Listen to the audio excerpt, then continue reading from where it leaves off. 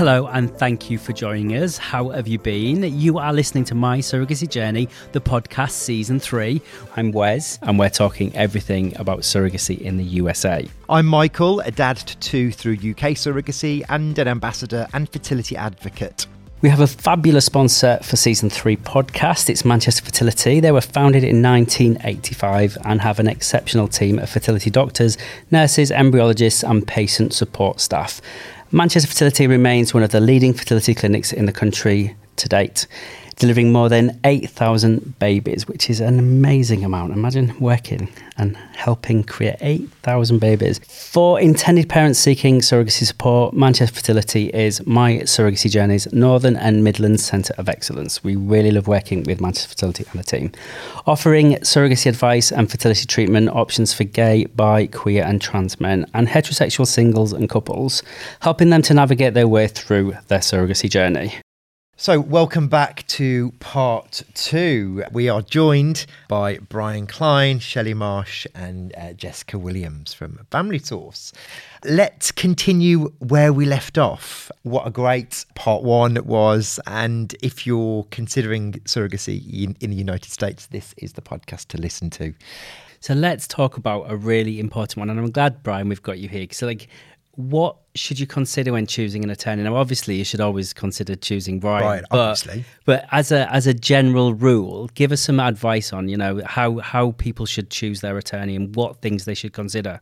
Yeah, well, I actually think it'll be interesting because I think all three of us are going to have a different perspective on this because each of us deals with lawyers in our own way. But from my perspective, when you're choosing a lawyer, obviously the first thing you're looking at is experience. You want to have somebody that has some experience handling surrogacy, probably is something that they focus on either exclusively or a majority of their work, because the nature of what happens when the lawyers get involved is this process is a lot of hurry up and wait. And so by the time you reach the lawyers, we are the very last step. Mm-hmm. And you want us to move efficiently.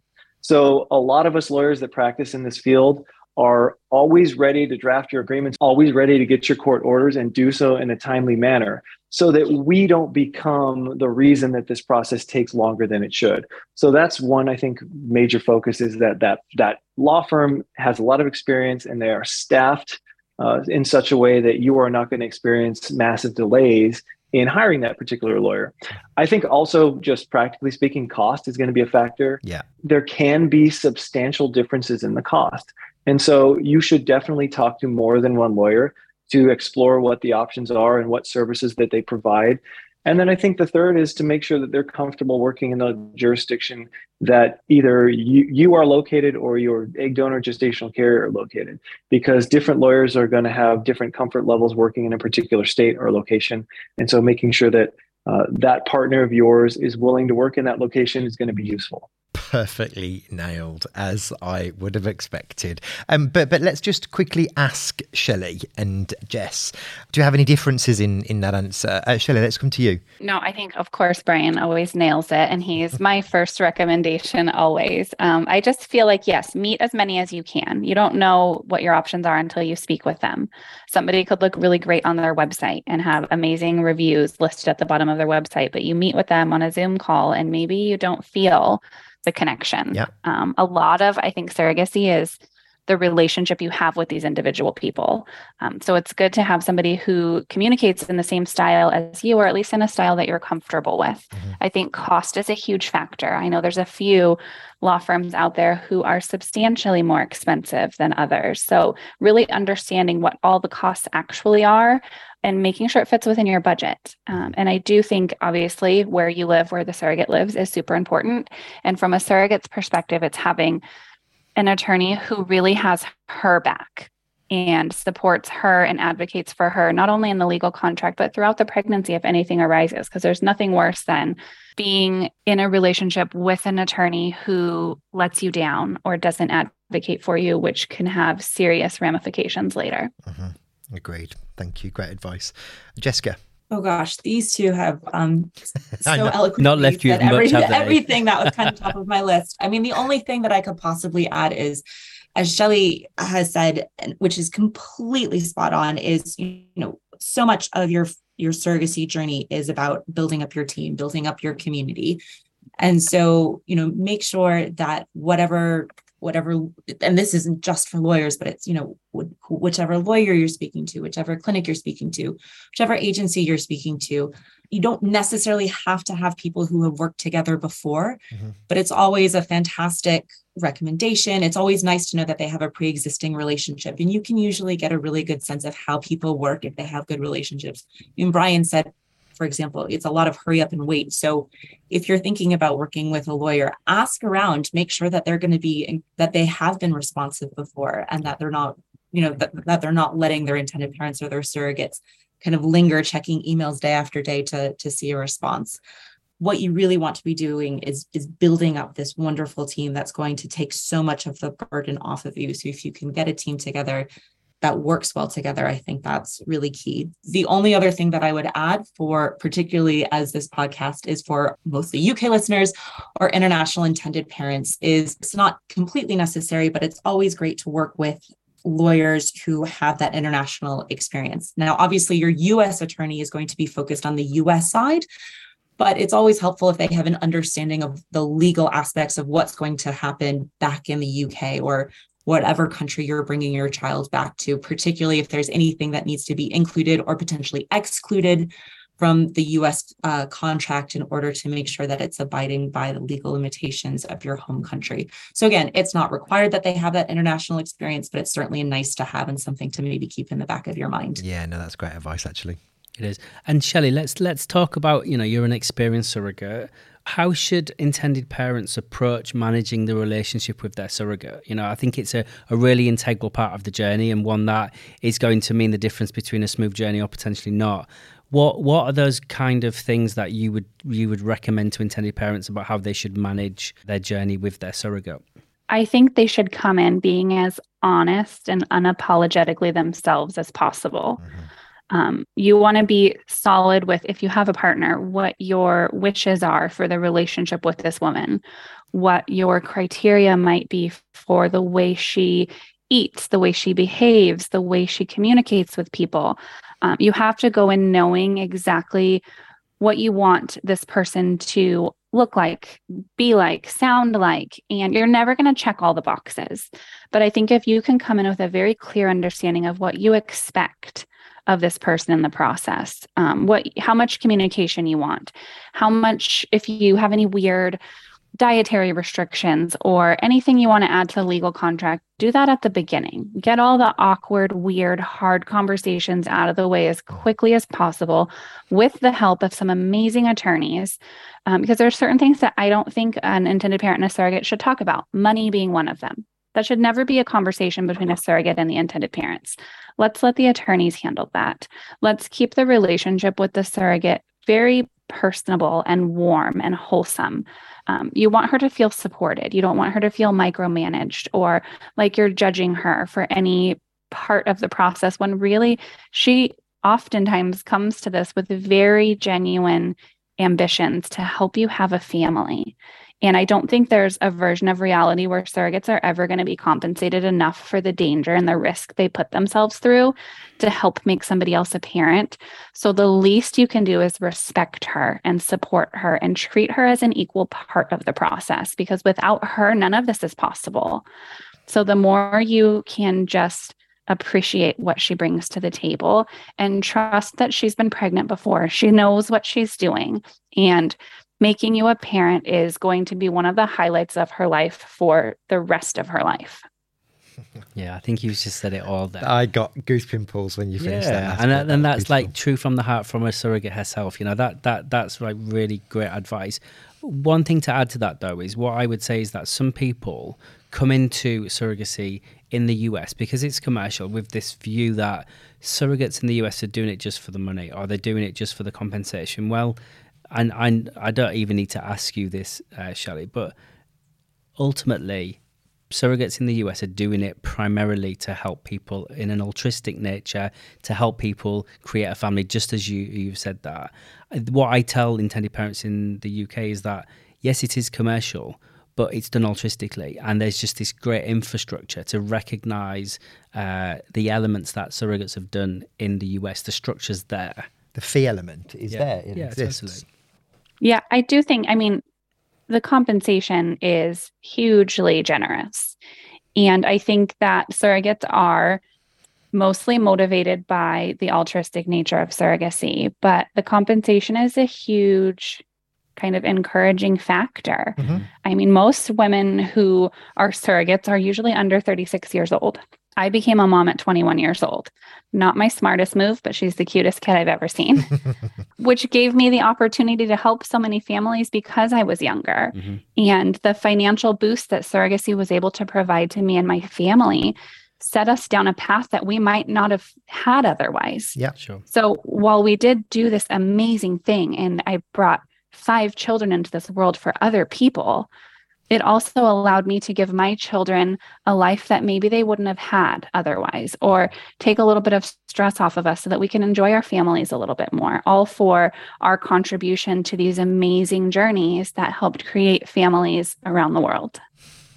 Amazing. Amen to that. Absolutely. Okay, let's look at choosing your agency then. So if you're not a My Surrogacy Journey member and you haven't seen our wonderful directory and you may be starting this journey and listening to this podcast just for some tidbits of information, Jess, where do you even begin picking a team of professionals to help you from an agency perspective?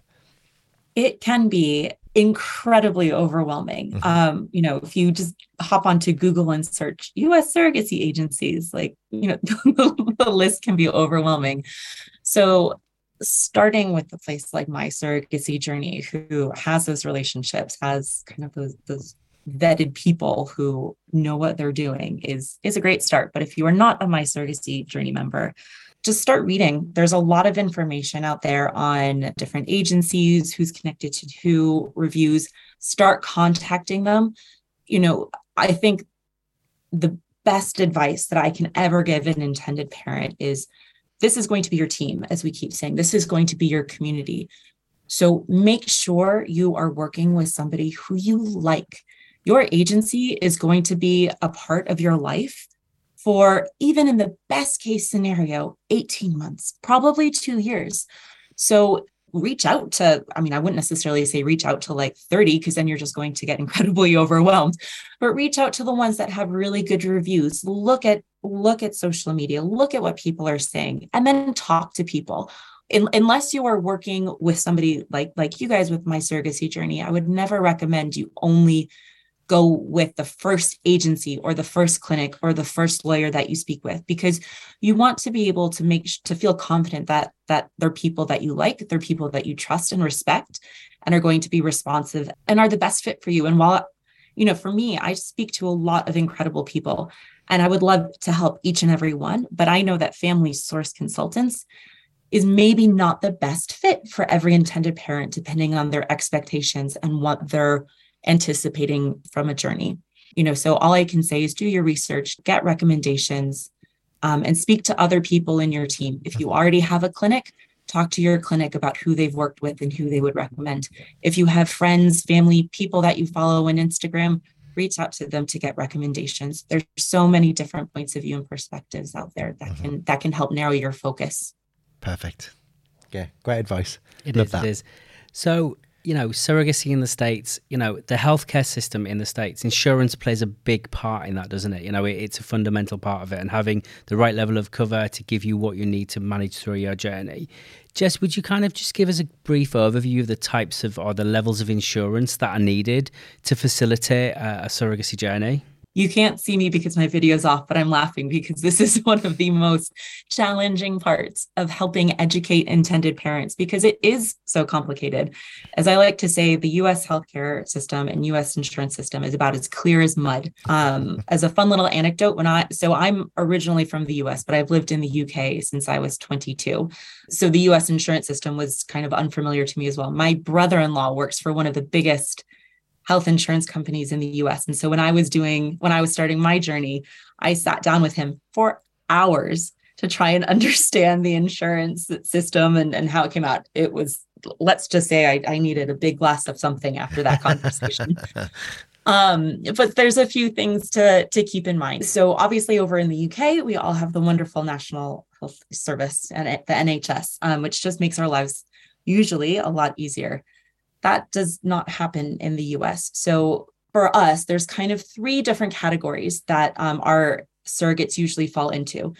So they are either insured and have a health insurance plan through their own employer or through a partner's employer, which is what we call surrogacy friendly. So that covers a lot of the required medical procedures for a pregnancy if that pregnancy is a surrogacy pregnancy. Now, of course, it's more complicated than that because a US insurer will not start paying for that coverage until a certain threshold has been met, which is called the annual out-of-pocket maximum. It's a lot more complicated than that. But basically, even with a quote-unquote surrogacy-friendly insurance, intended parents can expect to pay a little bit towards the surrogate's healthcare coverage for her pregnancy. I'm following so far. Sorry, I was about to say, you're on video, so start waving your hands if it's getting too complicated. This is usually the point where intended parents are like scribbling furiously. So the second kind of category of surrogates are those who have that healthcare plan, but it is not surrogacy friendly. So therefore, it will not cover a surrogacy pregnancy, usually because that is considered elective or something like that. I mean, in that case, most pregnancies are elective, but that's neither here nor there. So in that case, if that surrogate has that insurance, but her plan does not cover a surrogacy pregnancy, intended parents can either purchase kind of like an add-on package or a new policy for her, usually through open enrollment. And that leads us nicely on to the third category, which is a surrogate who does not come with a healthcare package already, either because her employer doesn't offer one, if she has a spouse, her spouse doesn't have one. There are various reasons why somebody would not have insurance. And again, a policy would need to be purchased for her by the intended parents. Now, obviously, if category 2 and category 3, if an insurance package, either as an add-on or a whole new policy, needs to be purchased, it's at higher cost to intended parents. So that's certainly something, kind of going back to what we talked about before in terms of budget, that's something that intended parents need to consider. The costs of those insurance options can vary greatly. If you need to buy a new package or a new insurance plan, it can be between $15,000. I mean, the most expensive ones can be up to $30,000 US. So there is quite a variety. And that's just something as intended parents are beginning their journey and looking at their budget, something that they need to consider, because obviously that's a really important matching criteria. And that's one of the things that a good agency should be checking with you on, because that's going to be, that's not a small portion of your budget. That can be a pretty significant impact. So we want to make sure we're matching you with the right surrogate. So I hope that explanation made sense as much as it can in a short period of time. It did. And then, so from another insurance point of view, I believe we've got newborn insurance as well, which we also need to consider in the general insurance kind of So sphere. there's insurance of pregnancy and then insurance of babies and that process, correct? Exactly. Now, insurance for your surrogate, the maternal health insurance, should be, for any good agency, absolutely required. You want your surrogate to be protected. You don't want to be out of pocket. She doesn't want, any complications like that. Newborn insurance, depending on your agency, is not required, but it is certainly something that I would 100% always recommend. There are different options available depending on what you, as the intended parents, are looking to insure yourselves and your baby against. But basically, as soon as your baby is born, even if your surrogate has your surrogate will have healthcare, but regardless of where that healthcare comes from, as soon as your baby is born, they are not and should not be covered by your surrogate. So there are newborn insurance options for international intended parents to cover the cost of the hospital stay. Ideally, they include well baby care. So, for example, once your baby has been discharged from the hospital, usually in the US, they have a 24-hour wellness check at the hospital, and then they're discharged. but you'll be able to see pediatricians. You'll probably have to stay in the US for a few weeks while all the paperwork is sorted out. And I know we're going to talk about that later. But while that's happening, you'd want your baby to have insurance just in case they were to fall ill. They would need, some additional care while you're there. So it's a great idea to have newborn insurance. In terms of cost, at the moment, there's a few different providers. So the lowest cost is usually about $7,000 for a package. But again, it can always go up. And I think those types of numbers, again, are what we're certainly hearing from speaking to some of those brokers that we all know and speak to and help intended parents. I know newborn insurance has been problematic in the past in terms of some of those premiums can be astronomical, particularly for multiples, which I know has been a challenge for intended parents in recent years. Absolutely. And certainly if you are considering multiples, just be aware that the options are fewer in terms of the providers who have insurance options for multiples. The costs are significantly more, so for one provider, for example, if you're looking at newborn insurance for multiples, you could be looking at $30,000 upwards. However, what I also caution intended parents who are trying to consider whether or not newborn insurance is worth purchasing is that if one baby has to spend one single night in the NICU in an American hospital, that one night alone could be more than $30,000 US. So yes, the cost of insurance is high, but the cost of potentially not insuring your baby is even higher. Yeah. So it is something I would absolutely recommend budgeting for. We absolutely agree with you. It's one of those situations you absolutely don't want to be in, and being prepared by having the relevant level of coverage is absolutely essential. Absolutely key. So let's fast forward. Everything's gone smoothly. Your baby has been born and it's recognised in the state, and you're preparing to travel home. Brian, how should intended parents, and I know that you're not an expert in UK legals, but what should intended parents do from a preparation point of view to start thinking about returning back to their destination and starting to think about legal status in their home country? I think all of the questions that relate to what the process looks like back at home hopefully have been planned for and addressed from the beginning, because it will always be my advice that you talk to your attorney very early on in your home country so that you know what to expect, and to ensure that when you arrive back home, you're not going to run into any unexpected issues as it relates to registering the baby. But usually what's going to happen, no matter where you're from, is we're first going to get you your court order. So that's either going to be the pre-birth order or the post-birth order, or some combination of both, depending on the state. Then you're going to use that birth order to get your birth certificate. Once you have your birth certificate, you're going to apply for the passport.